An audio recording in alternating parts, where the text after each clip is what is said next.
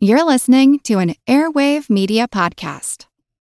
Save big money when you start your next project today at Menards. Convert your current recessed lighting with energy-saving LED downlights from Fight Electric. They're bright and install easily in just minutes. They also go from regular lighting to nightlight mode with just a simple flip of a switch. Save big on all Fight lighting products now at Menards. Shop our lighting options today in-store and on Menards.com.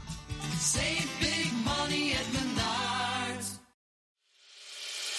As a longtime foreign correspondent, I've worked in lots of places, but nowhere as important to the world as China.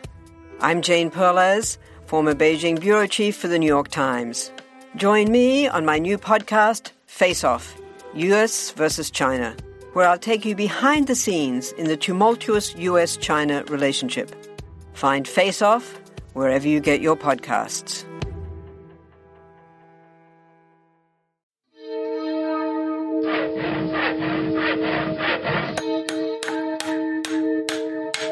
Monster House presents. Monster Talk is supported by listeners like you. Find out how you can contribute via Patreon or with reviews at monstertalk.org/support. Your contributions, large or small, make a huge difference. Thanks. It's dead. We were all praying for a miracle.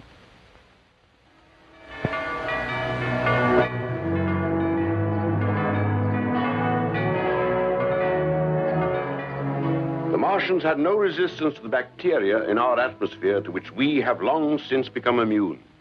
Once they had breathed our air, germs which no longer affect us began to kill them. The end came swiftly. All over the world, their machines began to stop and fall. After all that men could do had failed, the Martians were destroyed and humanity was saved by the littlest things which God in his wisdom had put upon this earth.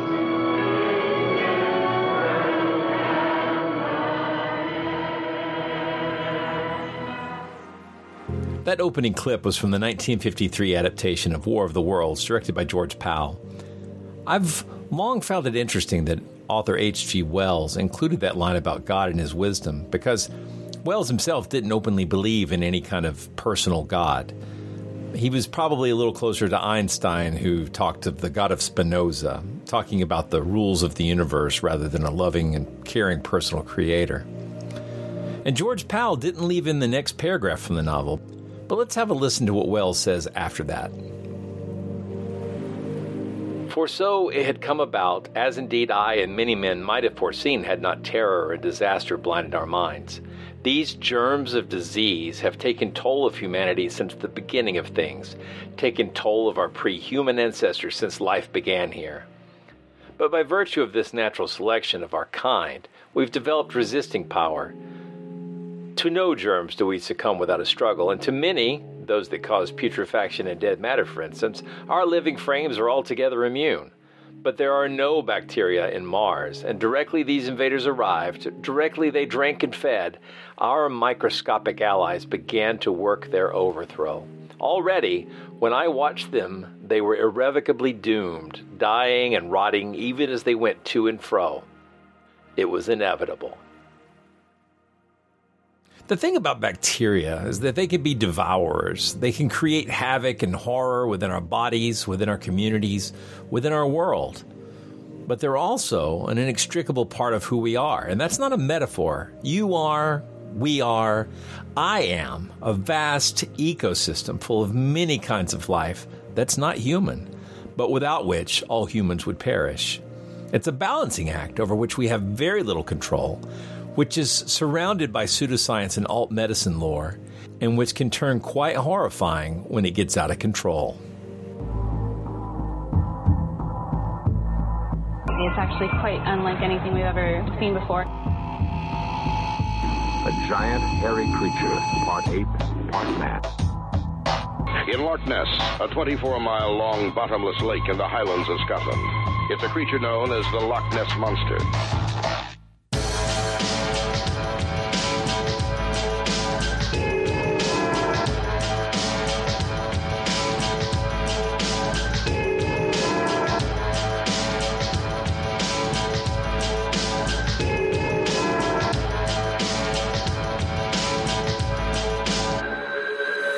Monster Talk.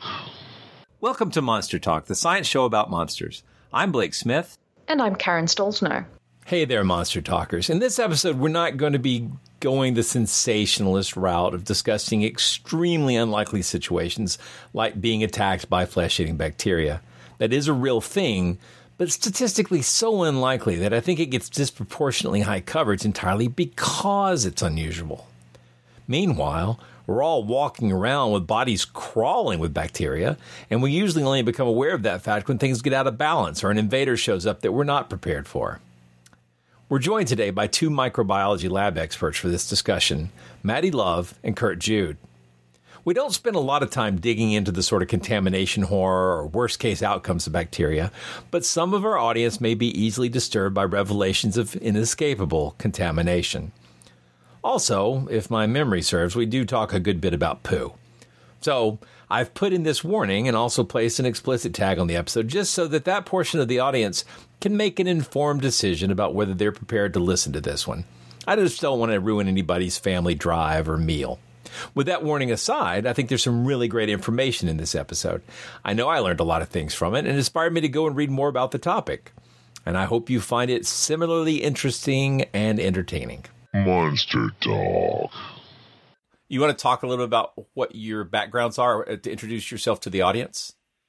Yeah, so I'm a medical lab scientist. I have 20 years in doing clinical lab work, with most of that being outside of microbiology, a lot of blood banking and chemistry and hematology, like, what kind of cell is this? If I give this patient blood, are they going to die?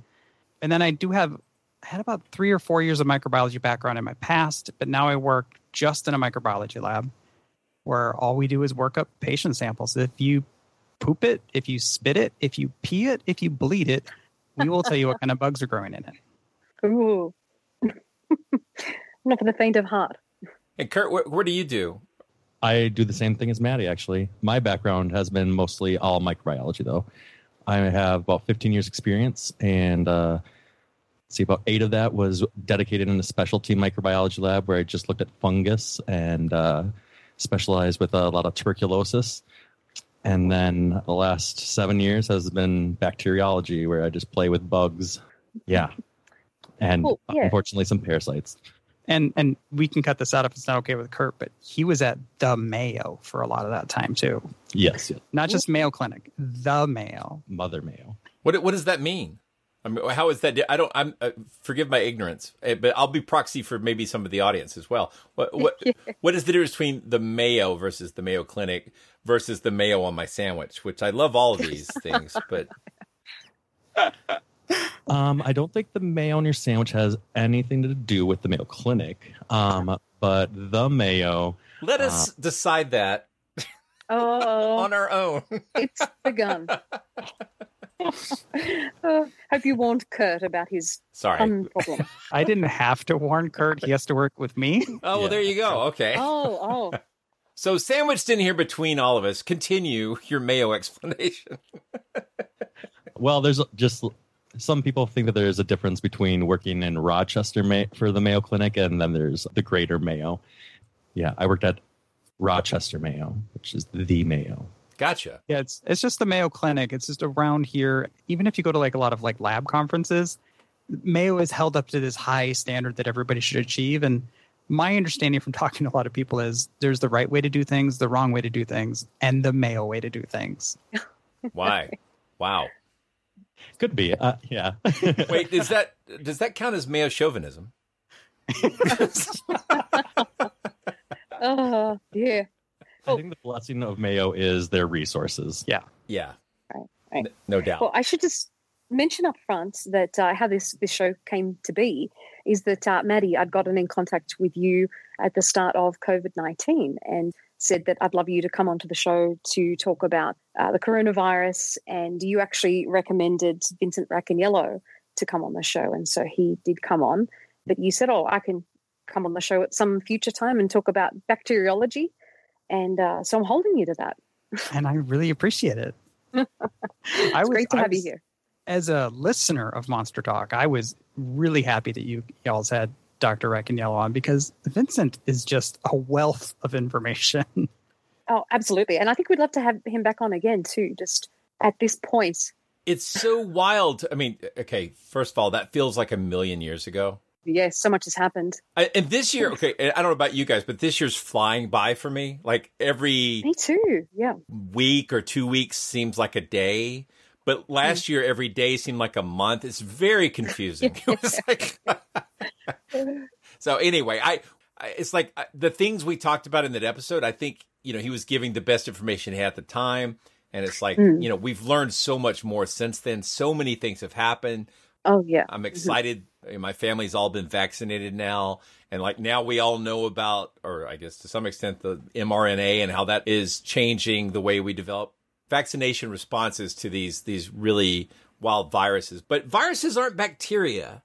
They're different. But I know they get conflated a lot. Can we talk about that? Like, what is a bacteria and how is it different from a virus? So one of the more basic ways of describing the difference between a virus and a bacteria is a virus needs a host. So it needs something to live in or a person to live in, or an organism, mostly to complete its life cycle. I'm sure that there's probably some kind of exceptions to that rule. There always is. And as scientists, we always say things like that, and then we are proven wrong. It's just the way it is. But that's the major difference. And viruses, they need us as hosts to replicate and to grow and to multiply. Bacteria just kind of hang out on us. They use us for resources and nutrients, maybe temperature or some humidity. But they just use us as a nice little cozy spot to live. Yeah, and like viruses are either not, I guess, once again, not always, but viruses tend to be RNA or DNA that is an encapsulated protein whose sole function is to get inside of another cell, hijack its replication systems, and then replicate and make more copies of itself. Whereas bacteria, at least the bacteria that we study in lab and that infects humans, are prokaryotes, which basically, like, all of your body is made of eukaryotes, which are cells that have like a cell nucleus, and you've got all these organelles inside of them. Whereas a prokaryote was, evolutionary speaking, prokaryotes came first and eukaryotes came second.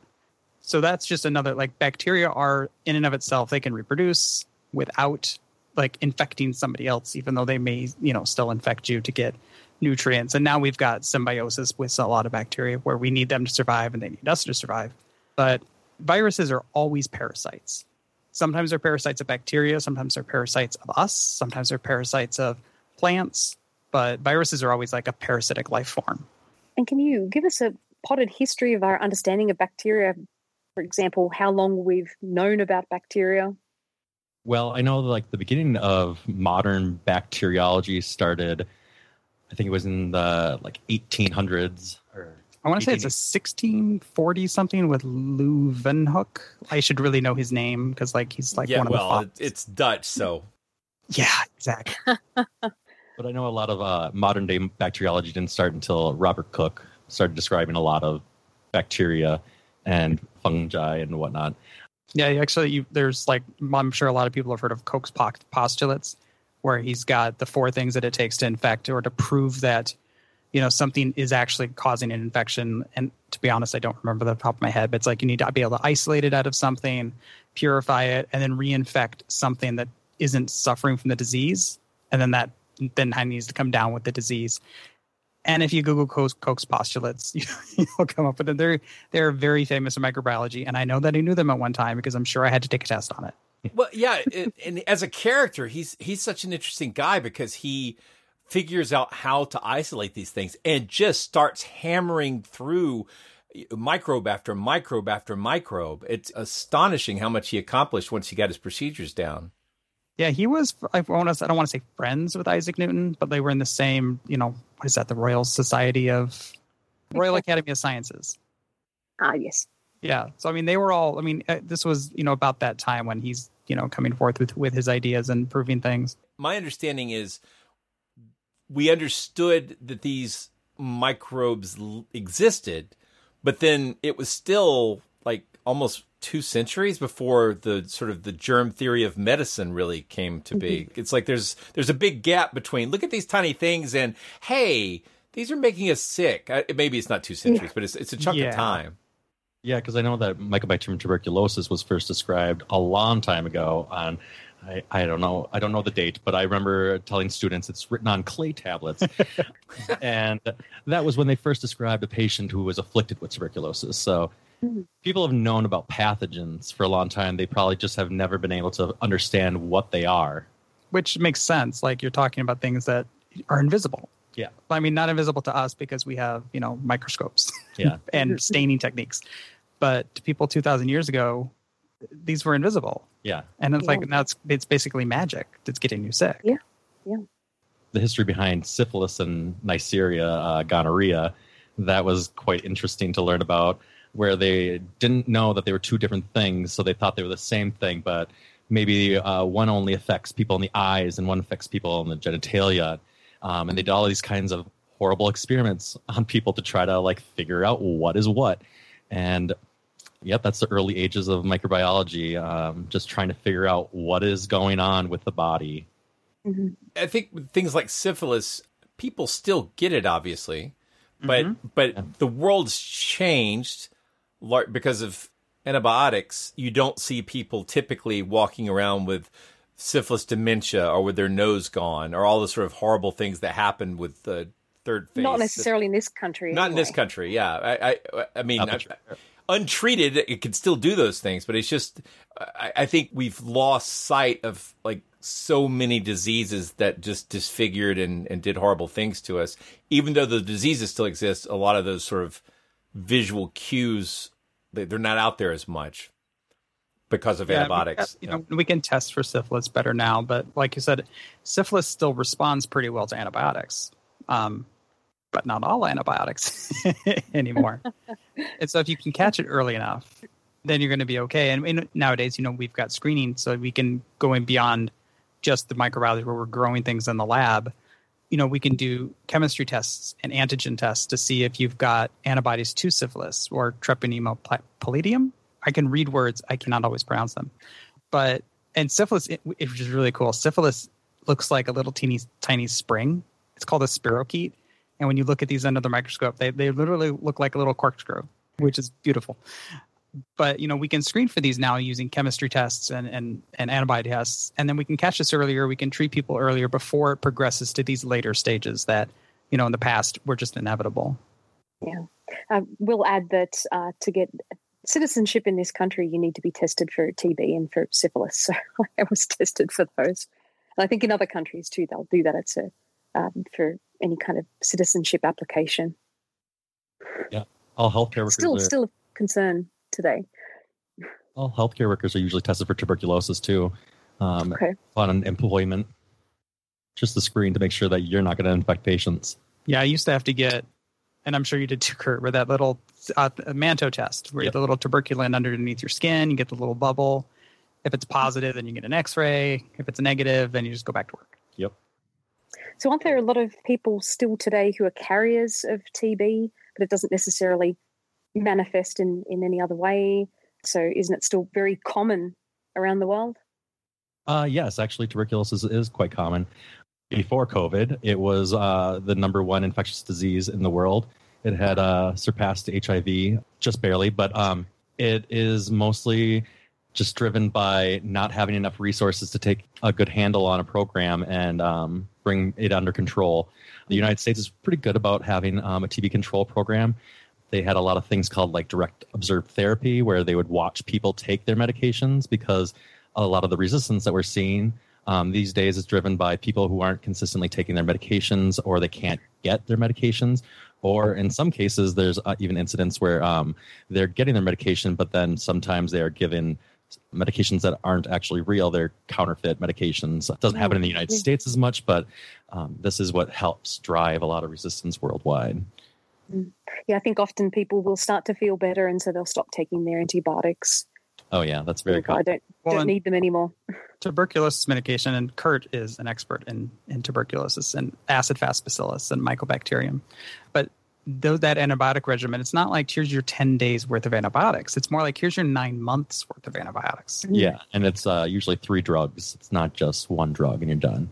And usually they have some really nasty side effects. Kidney and liver functionality is affected, and they're known to be sensitizing. So you're really sensitive to any kind of touch or temperature. Yeah, it's like it's not a pleasant experience. I mean, it's definitely better than getting TB and spreading it to your friends and family. Yeah. Because one of the downsides to TB is if it's in your lungs, it aerosolizes so well, which means it gets formed on droplets that you're breathing out, and then it stays in the air for up to 4 to 6 hours. And you can infect 20 to 30 people from the time that you're infected to the time you're diagnosed. And those are people around you now. And so it can spread really quickly. Yeah, and we still have actually small outbreaks every once in a while in the United States here too. Luckily, they're usually confined because we have a lot of access to healthcare, but it's still a reality across the world that you can get tuberculosis. It doesn't matter where you are. So does it live in any other hosts besides humans? How does it get like all over the place? Is it all because it's residing in people? I would say most of it, yes, is people, but there are a few other hosts. One is cows. There is. Oh, of course there are. Yeah, that's one of the things that why you have to have pasteurized milk is pasteurized milk. You don't want to get bovine tuberculosis and die from drinking raw milk. Yeah. Yep. Mycobacterium bovis, and that one's actually resistant intrinsically to one of the first-line drugs, so really you don't want to get it. It can be transmitted by cows, though, and it also, I think, can get into elk. I think there's an elk population in southern Minnesota that actually got sick with it, and they had to, I think they had to destroy the whole herd. That would make sense. I think I heard about that. Yeah. But yeah, those are the two other hosts that I am aware of. There might be others, but no, those are the main ones that I'm aware of. Well, I'm going to go and look, I don't know this, so I'll have Kurt correct me, but I would guess Mycobacterium avium can be transmitted in birds, or did we first find it in birds? Yes, so there's other mycobacteria besides tuberculosis. So tuberculosis is a complex. It's a whole bunch of different organisms. So there's, I don't know how many there are actually now, but there's Mycobacterium bovis, Mycobacterium tuberculosis, there's Mycobacterium africanum, and there's a whole bunch of other ones that I cannot remember off the top of my head. But then there's other mycobacteria within that family that don't actually cause tuberculosis, but they cause tuberculosis-like diseases. Mycobacterium avium is one. It's actually quite common in the elderly population. It's also common with people who have compromised immune function, such as HIV. They are known to be very susceptible to Mycobacterium avium, and it's known to actually colonize your house pipes and be in the water supply. And it's just actually in the environment, and it's not causing any problems to the vast majority of us. But if you're sick or your immune system is compromised, it can be kind of nasty for you. And that one actually is worse, I've heard often, than tuberculosis, because you can have that organism for many, many years and never be able to clear it. And you'll be on antibiotics the whole time. One of the downsides with like mycobacteriums is that they will get inside your body, they will hijack and then wall themselves off inside parts of your body to where your white blood cells and your other immune systems can't reach it. So like they build themselves these little like panic rooms inside your body. And then when your body's defenses start breaking down, when you become immunocompromised, they're like, we're free now, we can attack you. Yikes. Terrifying. There's actually a really cool article that came out. This isn't tuberculosis, this is salmonella. And salmonella, I can never remember the exact second like species, but I would call it Salmonella Bon Jovi because it's very similar to that. It's like Bon Jovi or something like that. And you would think that with a salmonella like that really rocks, but they don't. Instead, but they'll get inside, they'll sacrifice part of their flagella, which is like their motor system. And the flagella is really antigenic. And what that means is that's part of the bacteria that your immune system can attack and really recognize really easily. It's a tail. Exactly. And they'll sacrifice their tail like a gecko, which provides insurance, which ironically, and gets them into your white blood cells where they can happily live inside your neutrophils, which are the blood cells that are meant to kill them. So the call's coming from inside the house is what you're saying. Exactly. Yeah. Wow. That's messed up. And then so about 10 to 15% of the salmonella population can live inside your white blood cells. And then when the population hits a place where it feels like it can reproduce again, it pops back out of white blood cells and it goes back to reinfecting you. Yikes. Incredible. So I don't know if either of... where were you going to take it? I was going to ask about leprosy. I was going to ask about leprosy. So isn't it Hansen's disease? I was going to say, are you both fans of the 90s soft rock? Bop. Yeah, let's talk. Yeah. Yeah. So yeah, I don't know if either of you have much knowledge about that, but it seems to be one of those diseases which almost sounds biblical. It is very ancient, and yet there are still sanitariums. I'm not quite sure. Leper colony seems to be a very outdated term now, but places where there are still people who are affected in some countries, and it still ravages some areas in the world. Yeah, Mycobacterium leprae actually is the causative agent of leprosy or Hansen's disease. So that's one of the organisms that I cannot culture in the lab, but it is supposed to be in my wheelhouse. But I tell students about it. I have never really dealt with it. I know in the lab we identify it by PCR or pathology slides. Apparently has a very characteristic way that it looks inside tissue slides. And PCR polymerase chain reaction. Good job. Okay. Okay. You did a great job there. So PCR is cool because it takes we've got this little bit of DNA that we call a primer, and that primer attaches to the bits of DNA we're looking for, and then if it's there, it makes a copy of itself, and then it goes through another reaction where it heats it up so everything becomes unglued. And now those primers are ready to attach to another piece. And it keeps exponentially making replications of itself.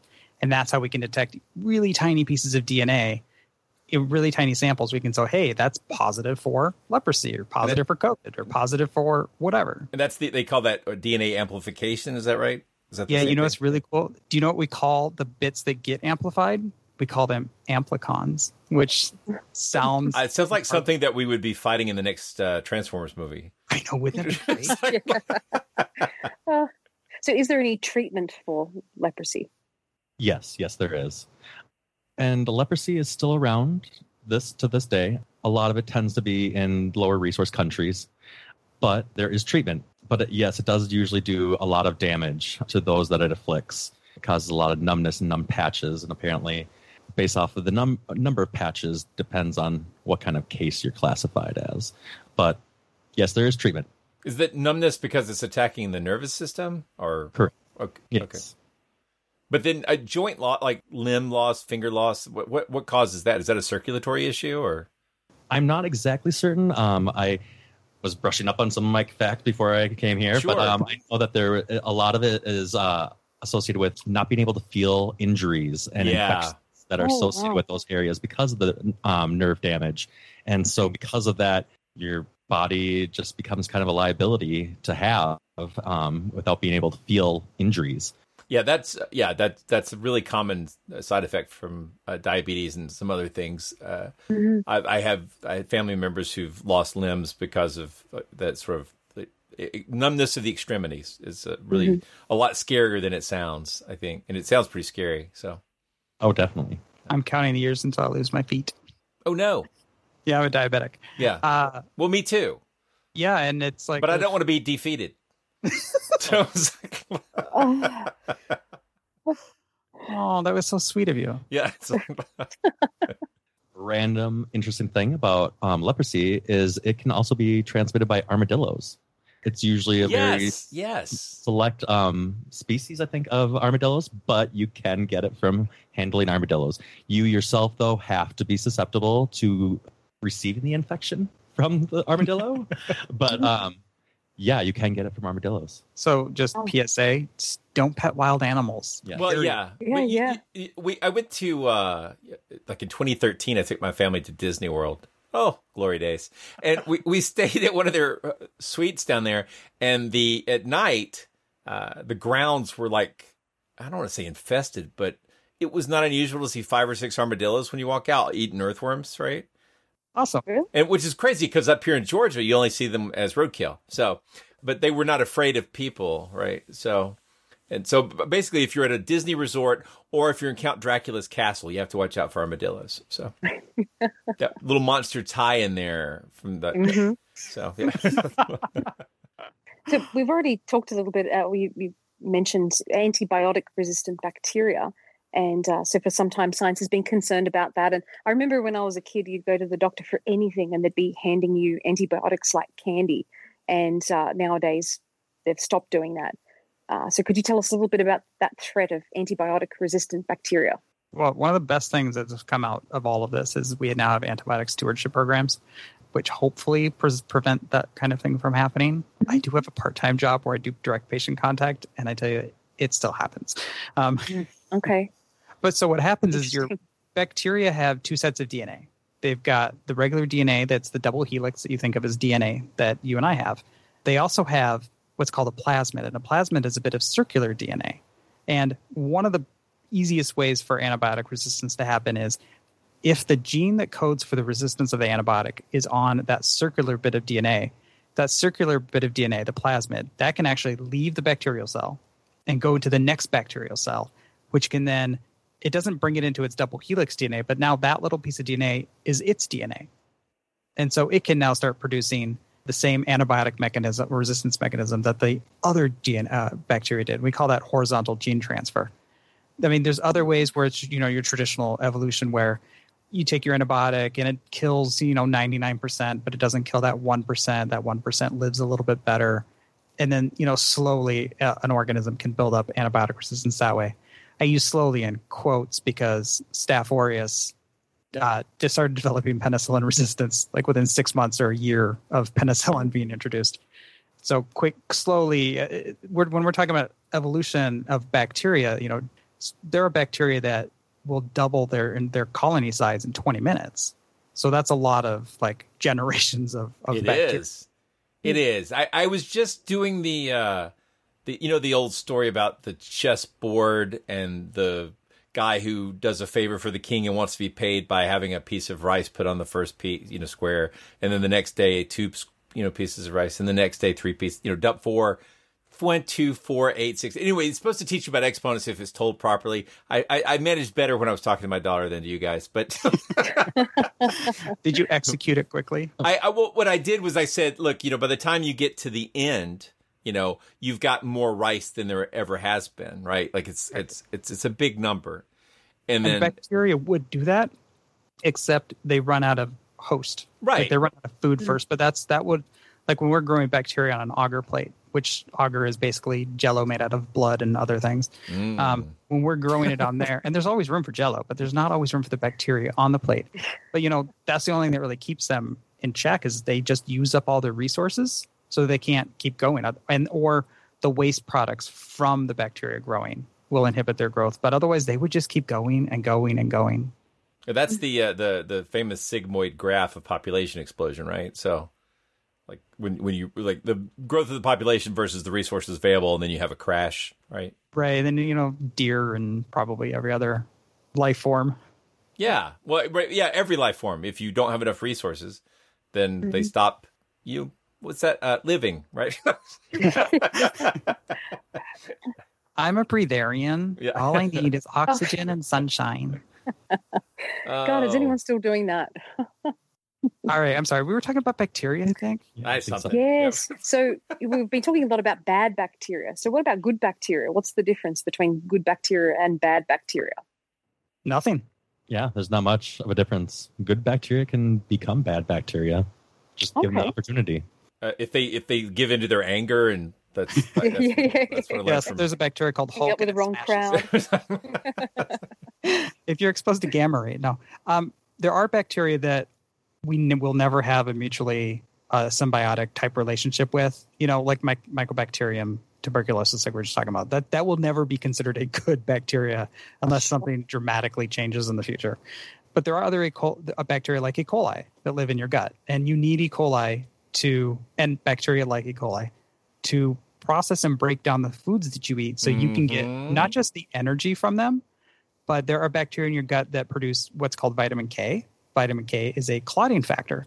We actually give newborn babies, unless their parents object because they're anti-vaxxers, we actually give newborn babies shots of vitamin K because they don't yet have a robust intestinal flora to make those extra clotting factors that they need. So that's why we have evolved with the bacteria in our guts, because otherwise you think, why can't your body make these clotting factors that it needs? You obviously need them, but you need the bacteria in your gut to create them. And there's a lot of other chemicals that I don't have at my fingertips, but do the same thing where you need the bacteria and the metabolic byproducts of the bacteria to actually extract the nutrients, the vitamins, and the other necessary elements of life. Ironically, or no, that's the wrong word. coincidentally, I was reading up on cicadas today. We're not having any of the cicada outbreak down here where I'm at, which is slightly disappointing because I would really love to see the numbers people are talking about. And we're in Minnesota. What's a cicada? Yeah, so we go outside and scream all summer, regardless. If you're in Washington D.C., well, I hear them, but not like it's just this swarm of these. I guess these are like in a 13-year cycle or something. But this right now, anyway. The point is that the tie-in is this: the cicada in their immature form lives underground and drinks sap out of trees, and much like termites, that stuff's not really particularly digestible. But they have gut bacteria, which can turn the sap into sugars. And so then they can use that for energy. And the same thing with termites. They also rely entirely on a bacteria in order to be able to digest the wood pulp.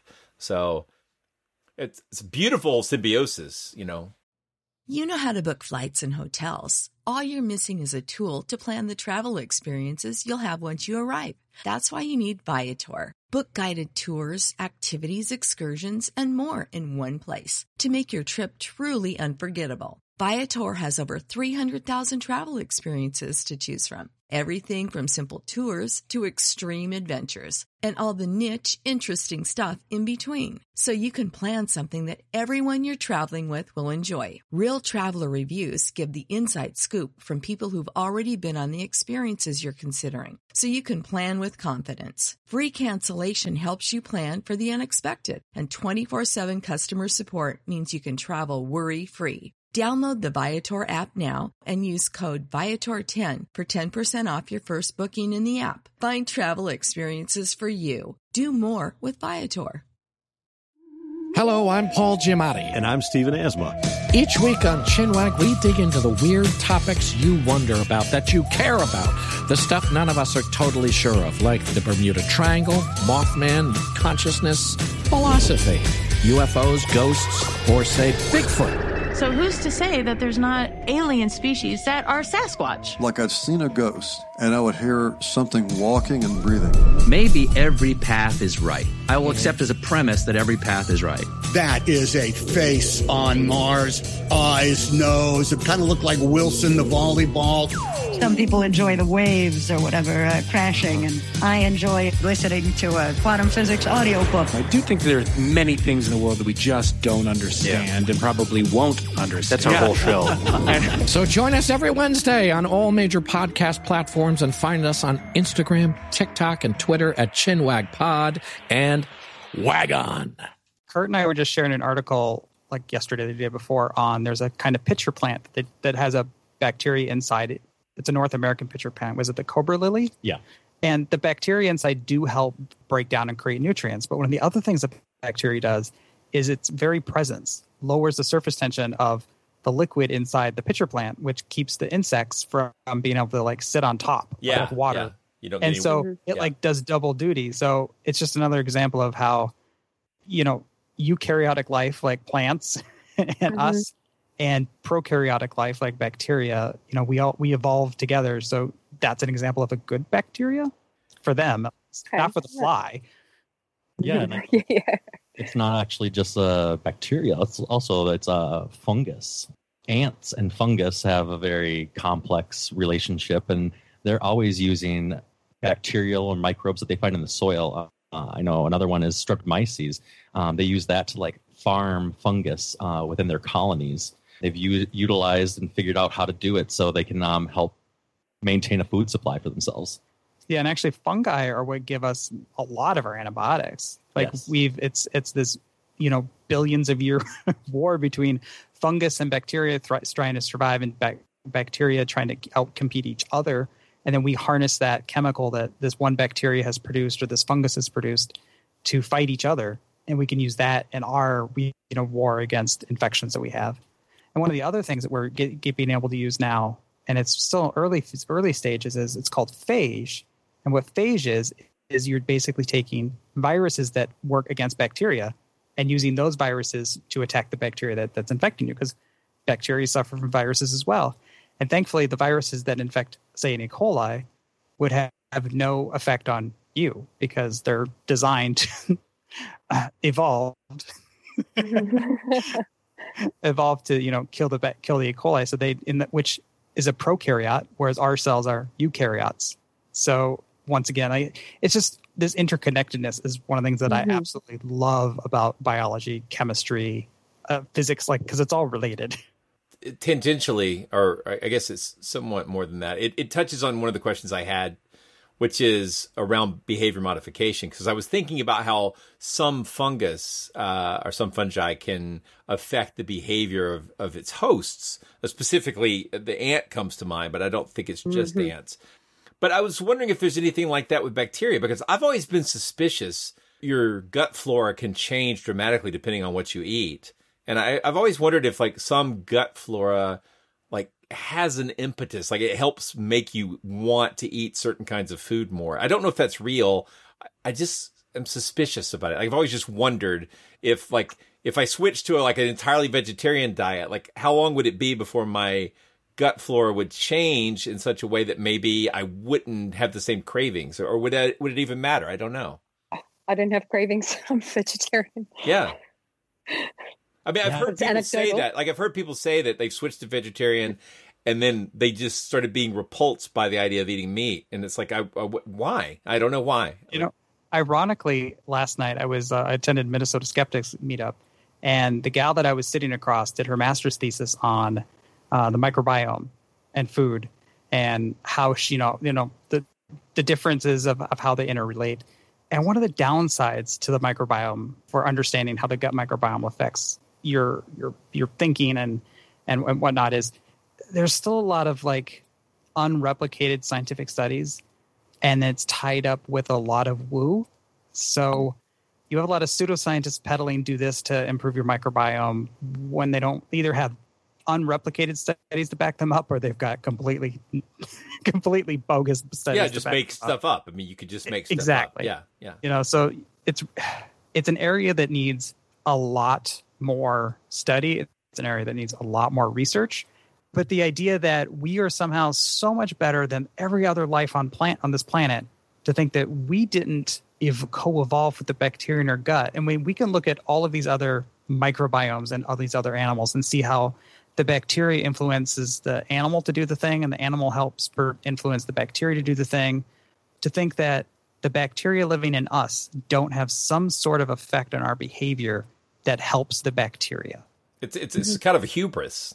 We're special. Yeah, it is. Yeah, we like to believe we're not animals. We're something else, And I mean, obviously, if you do superior. If you do science reading, you really quickly find that everything that's supposed to make us special is already in other animals. We may have more of this or more of that, but we're not that special. We're not that unique, and we're related to all these other life forms through DNA, right? So, yeah, there's definitely something along those lines going on.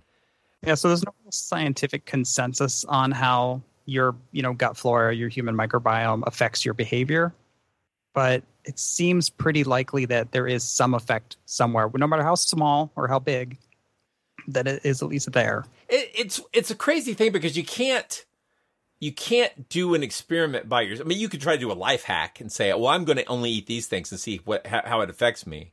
But then if you're successful, you don't know whether that was your willpower or whether that was, there was actually something to the thing you did, or, so the cause and effect's really hard to narrow down. And I don't know. I'm very curious about it. Probably needs to have a lot of studies. They need to be very broad.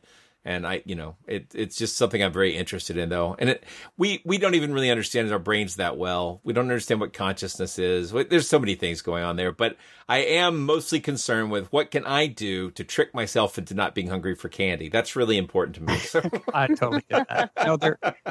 You had Dr. Vincent Racaniello on. He does his podcast This Week in Microbiology, as well as This Week in Virology. And as an avid fan of This Week in Microbiology, TWIM, they go over papers on their show, and they've had a few papers over the years talking about things like probiotics and talking about, it's and the relationship between the microbiome and the brain. And, once again, these are studies that there is no scientific consensus on it at this point. We are probably decades away from understanding this enough to where we can say, your microbiome should look like this to have this kind of behavior or this kind of whatever. Depression is caused by this suite of bacteria that's in you. Because one of the things that's really hard with your human flora, and this ties into like bacteria that live out in the wild, is there's so much bacteria that we can't grow in the lab because we don't know what that bacteria needs to live. We don't know if it needs another organism to live, if it needs a nutrient factor to live, what the right growing temperatures are for it. So we know through doing DNA testing, PCR, of like human microflora, we can look and go, okay, we've got this big like black hole where we can say, we know there's all of these genes that we can't account for. We don't know what kind of bacteria, what kind of viruses. We don't know what's causing these genes, but we know that they're in people, but we can't grow them in the lab to know even what they are. So talking about the gut flora and gut biome, and you mentioned probiotics as well. Probiotics seem to be such a fad right now. But so I've been put onto probiotics by my gastrointestinal specialist. But at the same time, you can go to a health food store and there are dozens of products of probiotics. And I don't think most people, the average person going into a store like that, would really know what they were looking for or should be looking for. So could you possibly talk a little bit about probiotics and maybe are there any benefits of taking them, or are there possible negative effects of taking too many ones or the wrong kind? Don't take medical advice from a podcast would be my first statement. Yeah. Well, I mean, the big difference between probiotics and amateur biotics is probiotics are paid, right? Is that? Yes. Oh, yeah. Okay. If you pay for the probiotic, it's now a probiotic. They're much experts, yeah.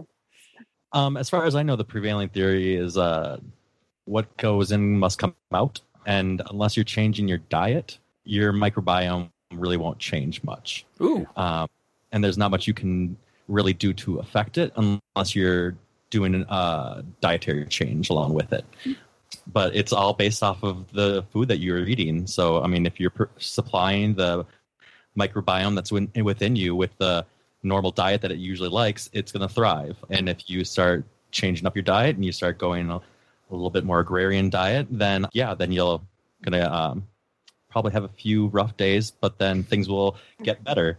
And then your bacteria population will probably shift a little bit. Yeah, the bacteria that are going to grow inside you are the kinds of bacteria that like the food that you're giving them. So the bacteria that love high sugar, high fat, those bacteria are going to thrive better if you're eating a high sugar, high fat diet. If you're the bacteria that like roughage are going to grow better when you give it more roughage and outcompete the other bacteria. One of the things with probiotics to think about is I think of it as like a forest. Like your microbiome should be like the Amazon jungle, very diversified, different layers, lots of things interconnected. If you cut down the forest and you plant just beech trees, that's not a forest anymore. That's not a healthy forest.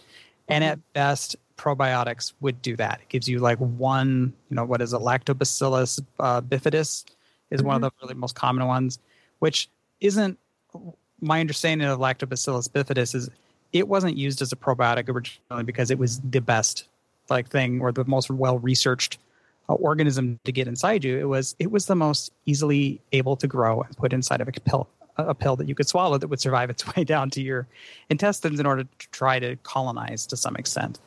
Going back once again, one of my favorite podcasts, This Week in Microbiology, they actually did a paper on probiotics. They covered they didn't write the paper, they covered the paper. And this is a paper on probiotics, not just so much on their efficacy in, bringing and restoring your gut flora, but on, and you'll recognize this from other skeptic things, from especially like health supplements. Is what they're saying is in there, is it actually in the probiotic you're taking? Good question. And you will not be surprised, and most listeners will not be surprised to know, no, most of the time, it actually wasn't. It was a lot of filler, or if it was there, the organism had died or wasn't recoverable in culture. So you're taking these for no reason at some time. Like even if they would work, the thing you're putting in your mouth isn't doing anything.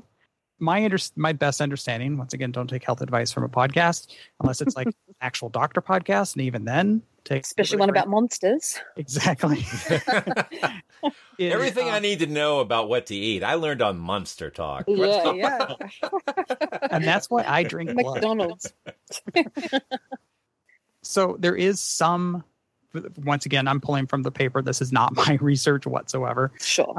But there is some evidence that perhaps if you are on an extremely broad spectrum antibiotic, that there might be some benefit to taking a probiotic to help perhaps reestablish gut flora.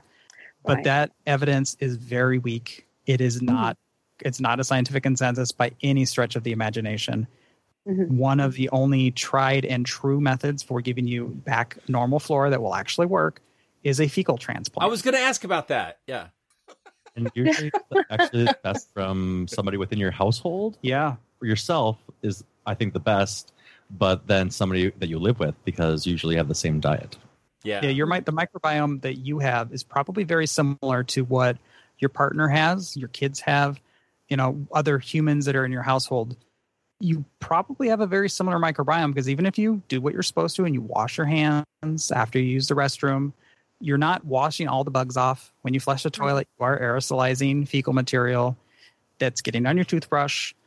There is nothing you can do to not, outside of like living in bubbles and Or having don't brush your teeth. I think that's what I learned on Monster Talk this week. What? Yeah. But there is some Good evidence lesson. showing that there are plaques that, like your gingivitis, Yeah. the gingiva bacteria, I forgot it's P. gingiva something or other, but the same bacteria that can help produce plaque in your teeth, if it gets into your bloodstream, potentially is contributing to plaque inside of your brain, which can contribute to Alzheimer's. Once again, that research is we only have a couple papers talking about that, but So I should I'm floss my pulling this from brain. Dr. Vincent Macaniello, so I'm actually pulling it from real scientists. Yeah. But yeah, it's like brush your teeth. But yeah, you're going to have a shared See microbiome. the dentist. Really nothing you can do about it.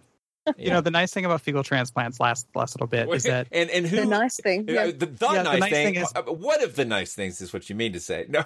yes, well, honestly at this point they have made it so that it is, and this is going to sound gross at first, but it's in pill form.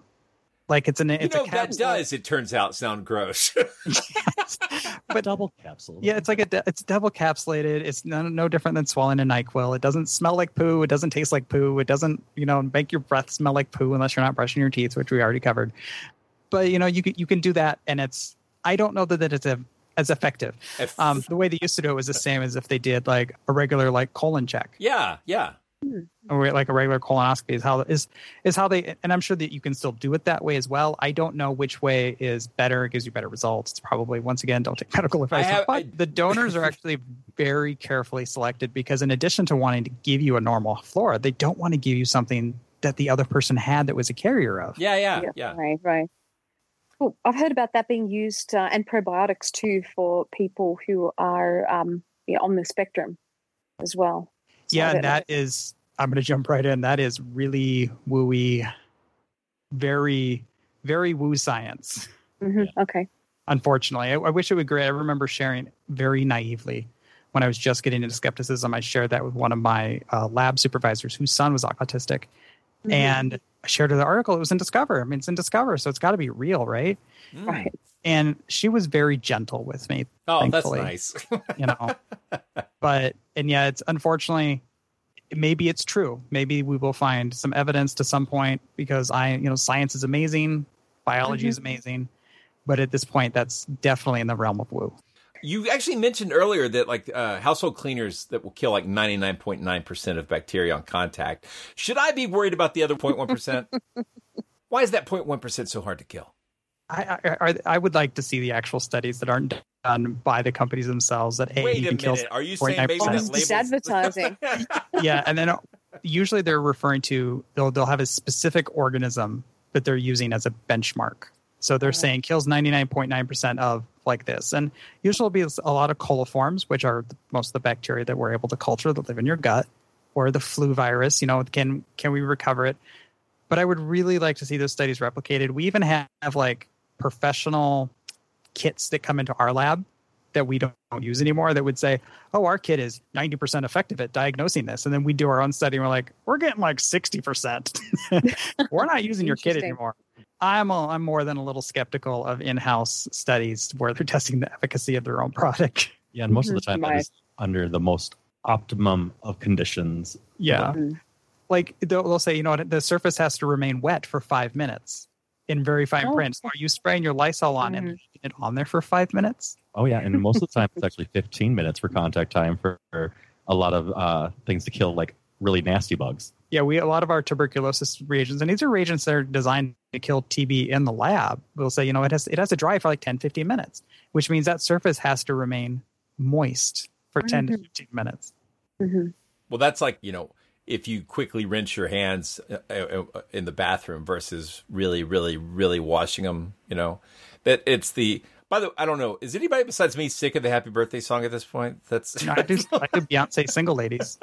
There you go. My go. son counts to 10. Well, he's supposed to count to 10 seconds, but he counts very, very quickly. So this is also, 20 seconds is also Dune. Like the mind is fear is the mind killer. If you go through that hole, that's also 20 seconds. Yeah. We actually, my wife got a shark soap dispenser that plays the Jaws theme. Oh, that's great. So basically it just keeps playing the Jaws theme until you're supposed to finish washing your hands. So we also now can all tell when someone's not washing their hands because we're all like listening expectantly for the Jaws theme. Well, one of the key differences too between contact time to killing organisms and say washing your hands is that when you're washing your hands, what you're doing is that's a mechanical action of just trying to take the dirt and the things that the bacteria are living on off of your skin. Whereas like cleaners it's a chemical reaction where they're trying to break down and keep that. Yeah. Like organism is actually still on your counter until you wipe it off. It's just dead and unable to replicate. Whereas when you wash your hands, you're like basically scrubbing that off. And that's why you say 20 seconds because that's giving the soap time to form those little micelles or mycelials where they make little soap bubble around the organism and then it floats away with water. Yeah, that's fantastic. Now, so the soap is not breaking down the DNA? No. I mean, that's too bad. I would say there's probably like some soaps have antibiotic. Yeah. So what's the difference? Yeah. I would like to see the efficacy once again on how well it kills it versus how well it just creates antibiotic resistance bacteria. Yeah, I'd like to see studies that like real world. Yeah. What about bleach? Bleach does break down the DNA though, right? That's what it doesn't. Yeah, bleach destroys DNA. Yeah. Now, here's fun fact. If you want to do like really disinfect, you do not want to use 100% bleach. No. You want to use a 9% hypochlorite solution, which means you want to look at your bleach bottle and see what the percentage of hypochlorite is on your said bleach bottle. For regular bleach, that's 6%. For the concentrated bleaches that are sold frequently now, that's more like 8.8 to 9%. And then you want to make a 10% dilution to get a 10% sodium hypochlorite solution. Because that is what the sodium hypochlorite ions are what are actually going to break down. And it's actually an acid at that point. The ions are forming an acid. Even though bleach is a base, it's those ions that are destroying the bacterial. Well, I want to destroy them, but I don't want to do math. This is so hard. Yeah. It's like, thankfully, Clorox's website will tell you exactly how to do it. No, we actually they will sell you this. They will sell it to you pre-diluted. I have a bottle at home we've pre-measured for how much water to how much bleach to make that ratio. Yeah, exactly. So we did the math, but yeah, that is really good advice.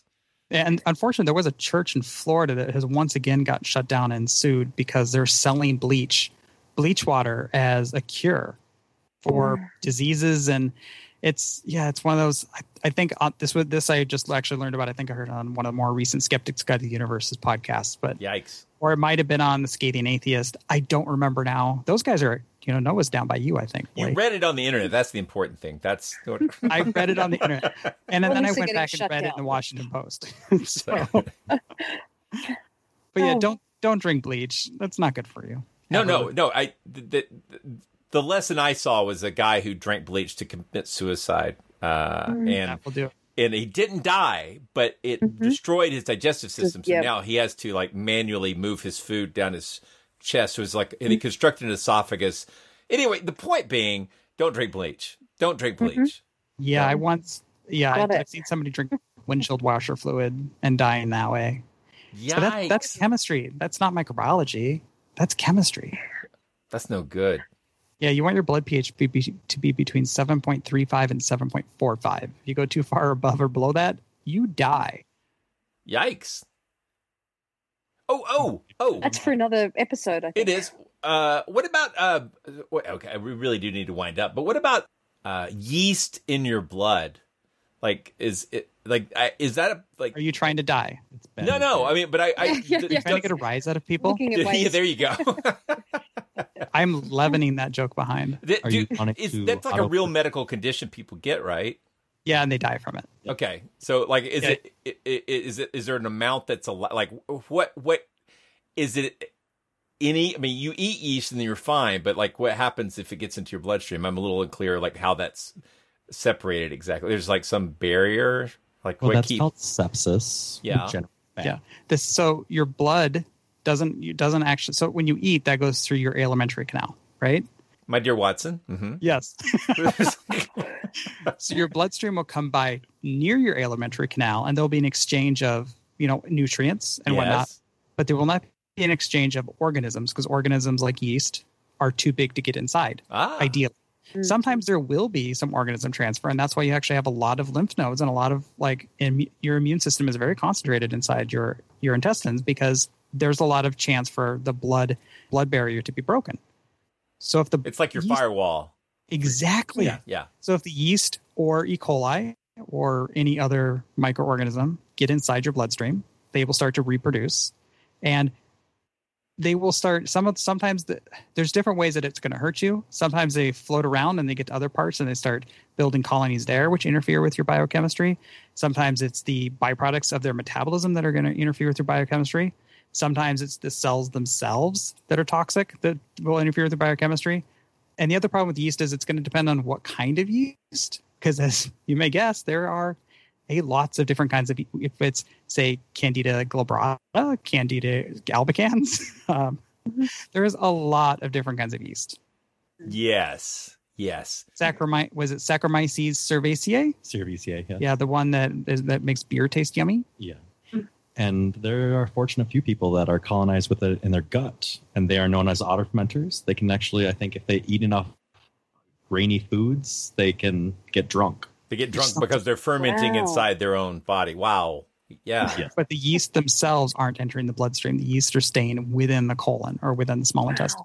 So there's so much more that we could talk about, and we have so many questions that we haven't even asked yet. So we'll probably have to talk again, I think, at some point in the future. But I think we should kind of wind up. No, we do have to wind up. I have to go pick up my son. So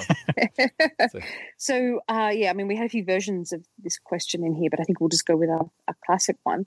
So we'd like to pose to both of you, Maddie and Kurt, what's your favorite monster? My favorite monster is still the Loch Ness Monster. And I don't know if it's because when I grew up, there was a lot of, I believed in a lot of woo, a lot of woo. There was an author at the time whose name was Charles Berlitz. I don't know how famous he was anywhere else, but in my local library, he was very famous. And he's the Bermuda Triangle guy. I mean, yeah. Yeah. And so I read all of his books, and I took them for face value, and everything in them there was the gospel. But yeah, so the Loch Ness Monster, I just grew up with it. I love that whole idea. Nessie's a cute, lovable. There's that outer realm possibility that there might be something in Loch Ness, even though I also know that that's pretty much impossible. But I still like to entertain the thought, that there's this prehistoric creature living in a lake that's only been around for 10,000 years. My knowledge of geology doesn't help my belief in the Loch Ness Monster. But yeah, the Loch Ness Monster for me, that's my favorite. Very nice. And Kurt? I would say mine has probably been zombies for a long time. I don't know why. I do enjoy that they can coincide with my nerdy love of being prepared for emergencies. Sure. Like the CDC, they had that whole coordination of a zombie attack or a zombie apocalypse. And it's how you can be prepared for an emergency, even with your family. But that raises an important final question for your question. Fast zombies or slow zombies? Oh, are we talking about my survival? Yeah. Which do you prefer? Okay, if you want to watch a movie or if you want to live. Yeah, so two different things, I guess. Yeah. Yeah, if I want to survive, it's slow zombies. Okay. But in the movies, do you have a preference? If it's going to be just a horrible time, let's just do fast zombies and I'll just go. I'm not a fast runner. But yeah. Well, that's excellent. Well, thank you so much, both of you, for making the time to talk to us tonight. Yeah, this was fascinating. Really interesting. So much to discuss. Yeah, I like this too. There's lots of good science and gross stuff, and that's what we love. Yeah. Microbiologists are always gross stuff. Well, this will be probably a few. I'm trying to do them every 2 weeks if I can. So this might be it might be as long as 6 weeks, something like that. But we'll get it out, okay. and I'll let you know what the release date's going to be. So sometimes between now and September. Yeah, absolutely. Yeah, well said. We'll keep in touch. We'll let you know when it's going to come out. I mean, my last personal podcast episode came out in 2019, so let me lecture you on a release. Well, I mean, it's good because we've got some in the can. So I mean, it's like, we're trying to get ahead and try to. I want to be more regular. So yeah, there's we've so been many doing some different microphones in there things that too. I hope you did on purpose. Yeah. I want It's to be always more on regular, purpose. says Guy. Right? Yeah. I would like to say, Blake, and I told Karen this when I had her on Atheist Talk. When you were on Atheist Talk, I was highly disappointed. The entire time you didn't pun once. Yeah, you know what? That is best behavior. Well, it is a mode of thinking. Like if I'm like when I'm really focused on like specific, like the more I know about a topic, I'll be honest, the more I know about a topic, the more I'm likely to be silly. Like but when I'm being interviewed, especially on radio, I was just a little nervous about being live. So I think maybe that's part of it. But every now and then we'll get into like a serious discussion, and I'll go start editing an episode. I'm like, oh my God, I didn't do any puns. What the hell? So yeah, it's the exception. It's the exception. It's my favorite part of Monster Talk, to be honest. Like, I love your show in general. I love both of you, but I love puns so much, and I love how well and how fast and how on point they are. So just thank you for that. Oh, he is extremely talented at that. But I think we're kind of 50-50, aren't we? Split with people who roll their eyes and people who love them. Hey, that's my wife. She kind of she kind of hates them, and then sometimes she laughs, and that's what I stick around for. So. Yep. I was told I needed to stop talking once on a car trip. My wife looked at me, she goes, "Please stop talking. Just please stop." I've had my family boo. Right? Just family? Yeah. Well, no, I mean, I've obviously had other people boo, but Yes. no, Dad, no, bad. All right. Thank you so much. Thank you both. Yeah. Thank you, Maddie. And Kurt, you did a really great job. If this was your first interview, I couldn't tell. Oh, yeah, it definitely was. And thank you for making it easy. Yeah. So thank you, Maddie, for making this very easy for me. So we always Maddie's great. Be gentle the first time. So we'll get the rough stuff in later. All right. Thanks again. Good night. Bye-bye. Good night. Monster Talk. You've been listening to Monster Talk, the science show about monsters. I'm Blake Smith. And I'm Karen Stolzno. You just heard an interview with microbiology lab experts Maddie Love and Kurt Jude discussing bacteria. I've put links in the show notes to more information on bacteria and to Maddie's podcasts.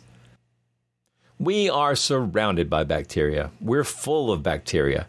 And as the ecology of the Earth changes, we're going to have to learn how to respond to new threats to our health and perhaps even to old ones.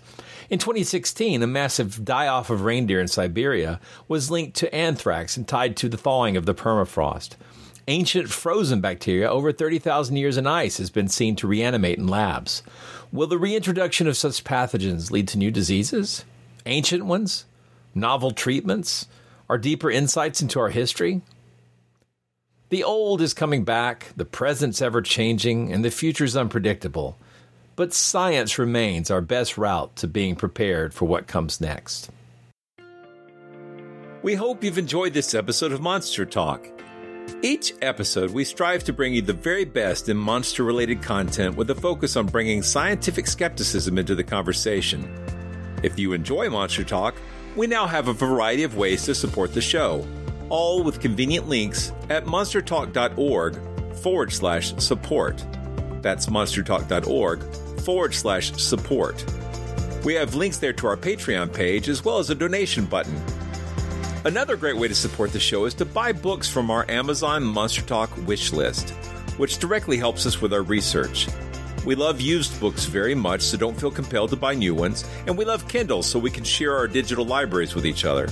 And finally, without spending any money at all, you can support us by leaving a positive review at iTunes or wherever you get your podcasts.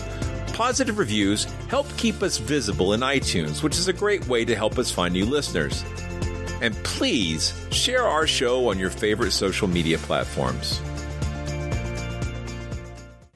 Coming up soon, some old school Bigfoot stuff, Lovecraftian gaming, and more. Stay tuned and share with your friends.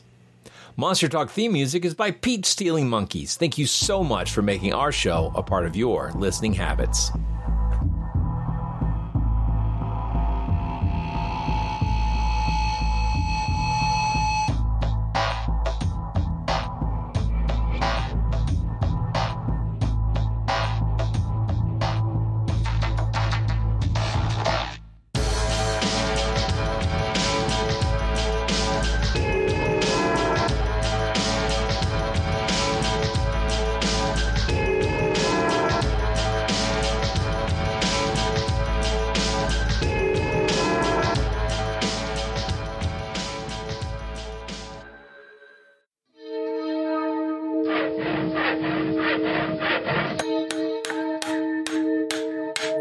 This has been a Monster House presentation.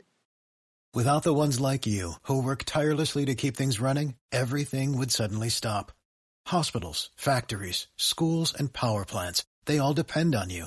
No matter the weather, emergency, or time of day, you're the ones who get it done. At Grainger, we're here for you with professional-grade industrial supplies. Count on real-time product availability and fast delivery. Call, click Grainger.com, or just stop by. Grainger, for the ones who get it done.